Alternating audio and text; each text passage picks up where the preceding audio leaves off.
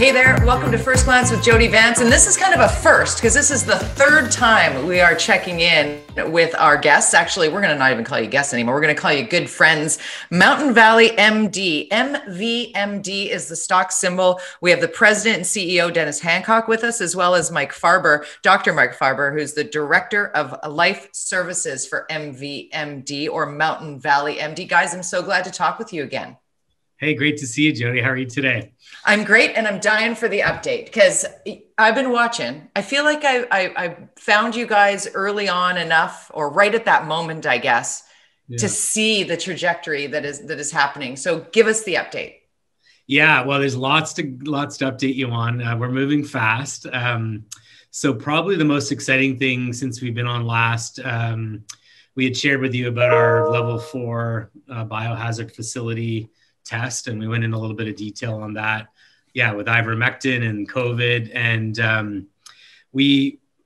I don't want this to feel like breaking news because we will do a proper press release if we solidify either of these things. But for now, it's giving you a little peek of things that wouldn't surprise you that we're working on, but just to kind of because people are asking like, well, you're doing that level 4 trial.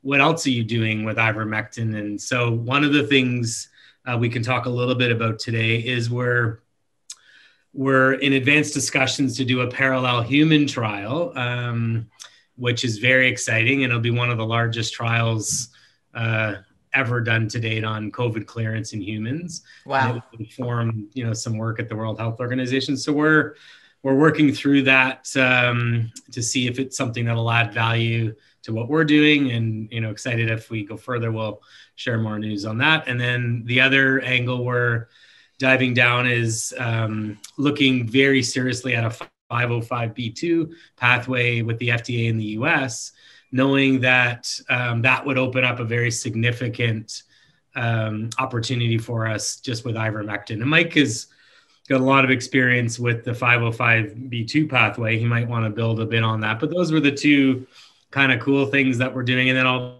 give you a broader update, but maybe if there's more you want to elaborate, Mike, on any of those. Okay, so pharmaceutical companies use and have used the 505(b)(2) pathway to accelerate getting approvals of drugs, sometimes even without phase studies, because what they do is you build on a drug that's been in the market for a long time.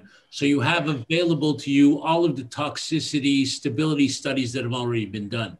So everything that we do with ivermectin utilizes FDA-approved excipients in ways that have already been done and applied to other drugs.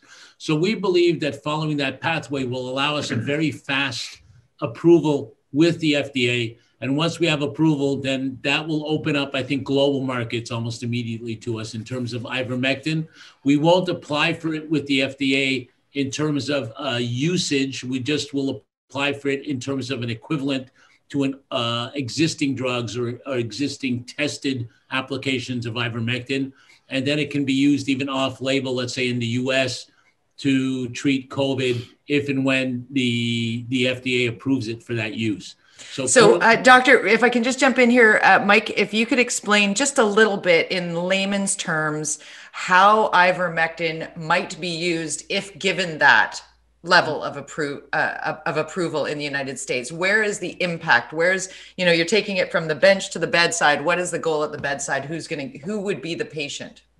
The patient would be anybody who would, let's say, think that they've been exposed to COVID-19, anybody who would, once it's proven. And remember, right, we're doing the work both in the viral clearance studies in the BSL-4 lab and hopefully in a human trial to prove viral clearance. So right, at that point, once we have approval, it would be, okay, it's been proven to have an effect on COVID. When can I use it? Well, you can use it if you think you've been exposed. You can use it when you know that you've started to have the disease. And eventually, with an injectable form, it can be used even in people who have moderate to severe disease to help with an immediate clearance of the virus from the body. This could be game changer.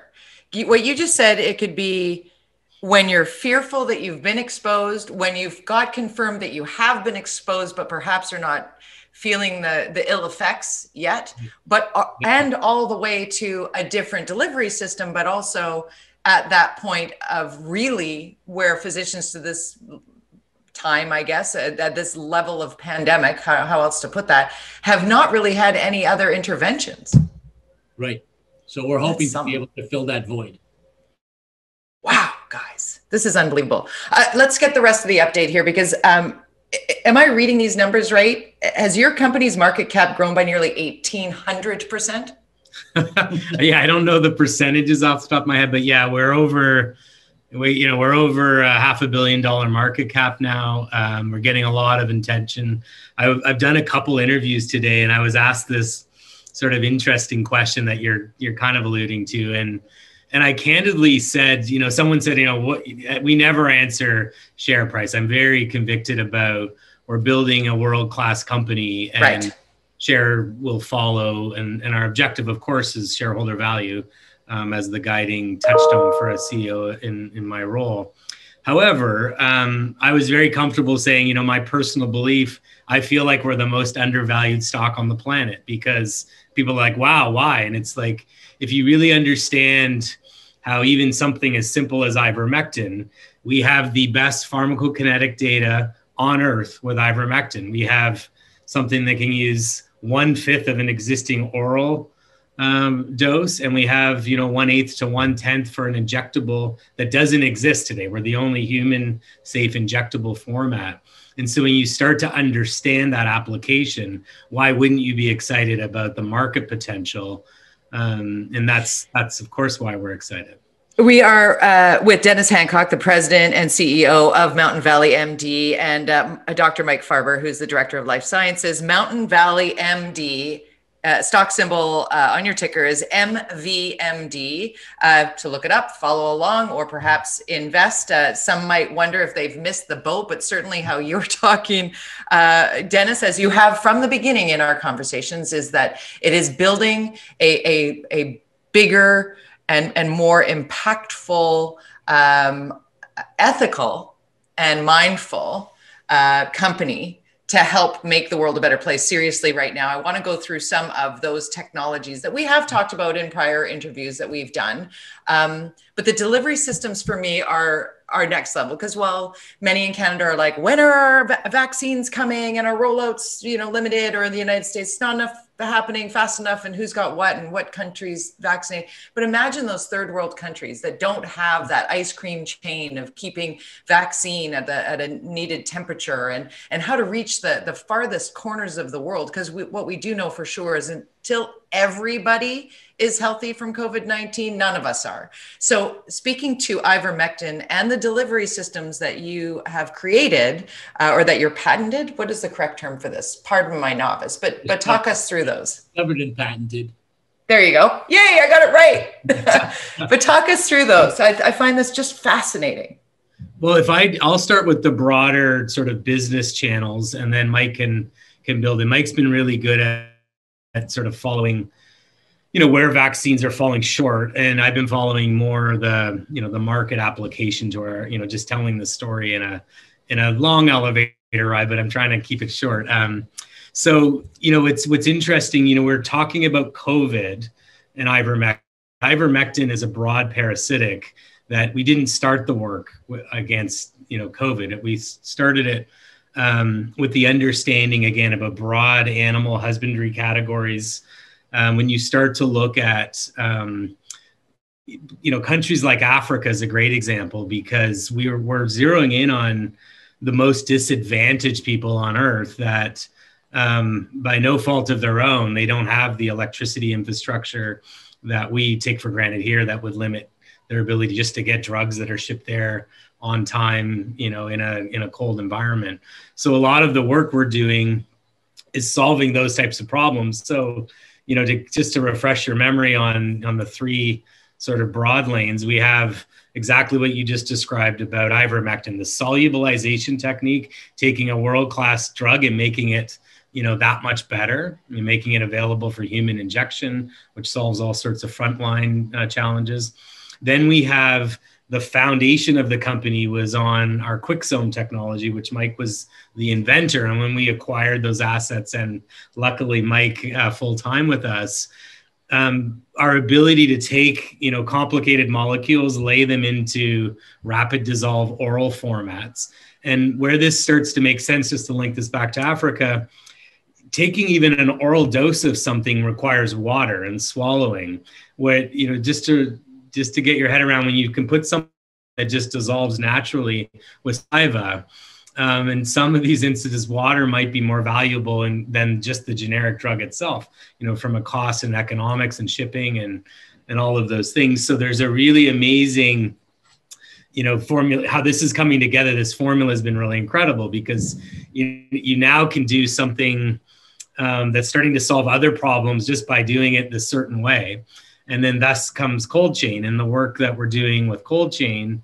We're very far along now with our final lap with the FDA on our cold chain application. So we're targeting up to 45 degrees, which would be unheard of. So the ability to take, a vaccine like the IPV for polio, lay it into a thin film inside a vial, ship that, outside of cold chain, and then hydrate it locally and market would be, amazing. Very, very exciting prospects for all sorts of benefits economic wise and such. So those are the sort of three broad, the way the technologies come together. The last being, dose sparing adjuvants. So if we can take less of a vaccine, do more with it, deliver it in a more effective way through our QuickSome technology. Those are the things that we're solving. So Mike, you might want to build on, the reason vaccines, are stuttering, if you will, and why we need a therapeutic. Well, there are a few reasons for the vaccines not rolling out. I'll give you an example. In Canada, I believe we've only vaccinated 2% of the population currently. So there's a real big problem with rolling out these vaccines, delivery of the vaccines. I believe today in Japan, they disposed of over 1 million doses of the Pfizer vaccine for some reason. I believe it was temperature, and that's in Japan, a developed country. So these vaccines can have problems with rollout because of the cold temperatures that are required for them. That's one of the things we're trying to solve, especially with polio. And one of the things recently was that during this COVID-19 pandemic, there is starting to see a rise in polio. And the WHO has worked to eradicate polio globally for over 20 years. And there still has been problems with global eradication of polio. So imagine now we're dealing with a second pandemic, but we haven't even solved one of the first pandemics that's existed really for 50 or 60 years that, we've tried to address. Yeah. Vaccines have a very important place in medicine. Let's not underestimate their value in terms of polio, in terms of a number of things. But vaccines, especially when you're dealing with a highly mutable type of virus, such as COVID, vaccines and their rollout, as they get delayed, you tend to start dealing with virus that is mutated. And one of the things that, many experts are now realizing is that we could have a problem with the variants that are now starting to arise, such as the South African variant, such as the UK variant, such as the Brazilian variant, where it was first believed that we would achieve herd immunity through basically letting everybody get infected or through immunization. The realization is that we might not be on a path to curing or to basically alleviating the problems of COVID-19 by a first generation of vaccines. We might be looking at 2 or 3 generations that might need to be rolled out. And in the interim, during these 3 to 4 years or 5 years where we try and catch up with the mutations of COVID-19, I think that an ivermectin, the way that it can be used, that we're doing it, will be a useful arrow in the quiver of what we're dealing with the disease. I think it's going to be a very useful therapeutic.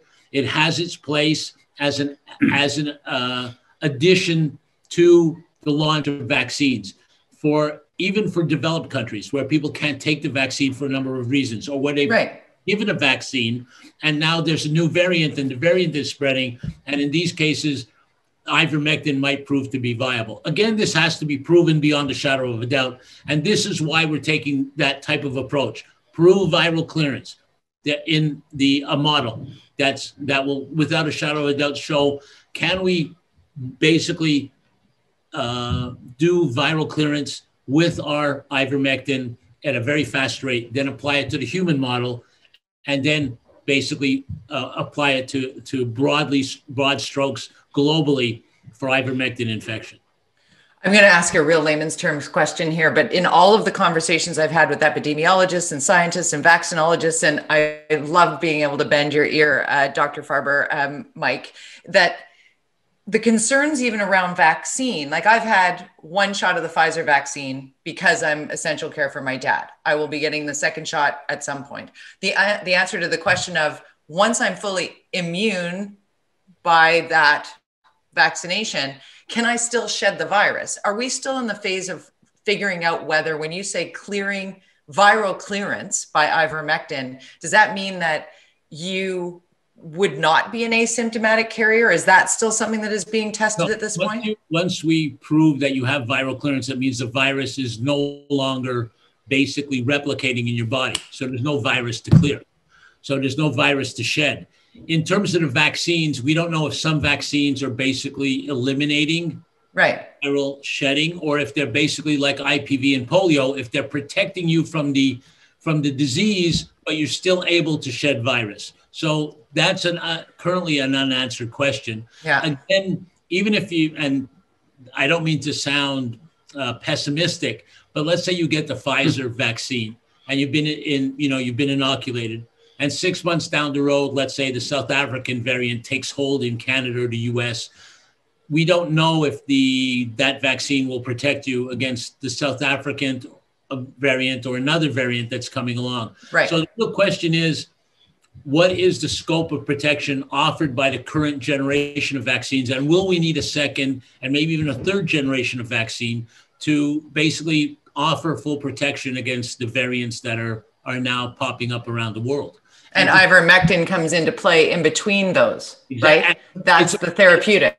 We're attempting in our work at the BSL-4 lab to work with the novel variants, and therefore to prove that ivermectin, because of its broad activity as interfering with the replication of the virus, affects all of the variants, isn't specific to one variant like a vaccine would be. Gotcha.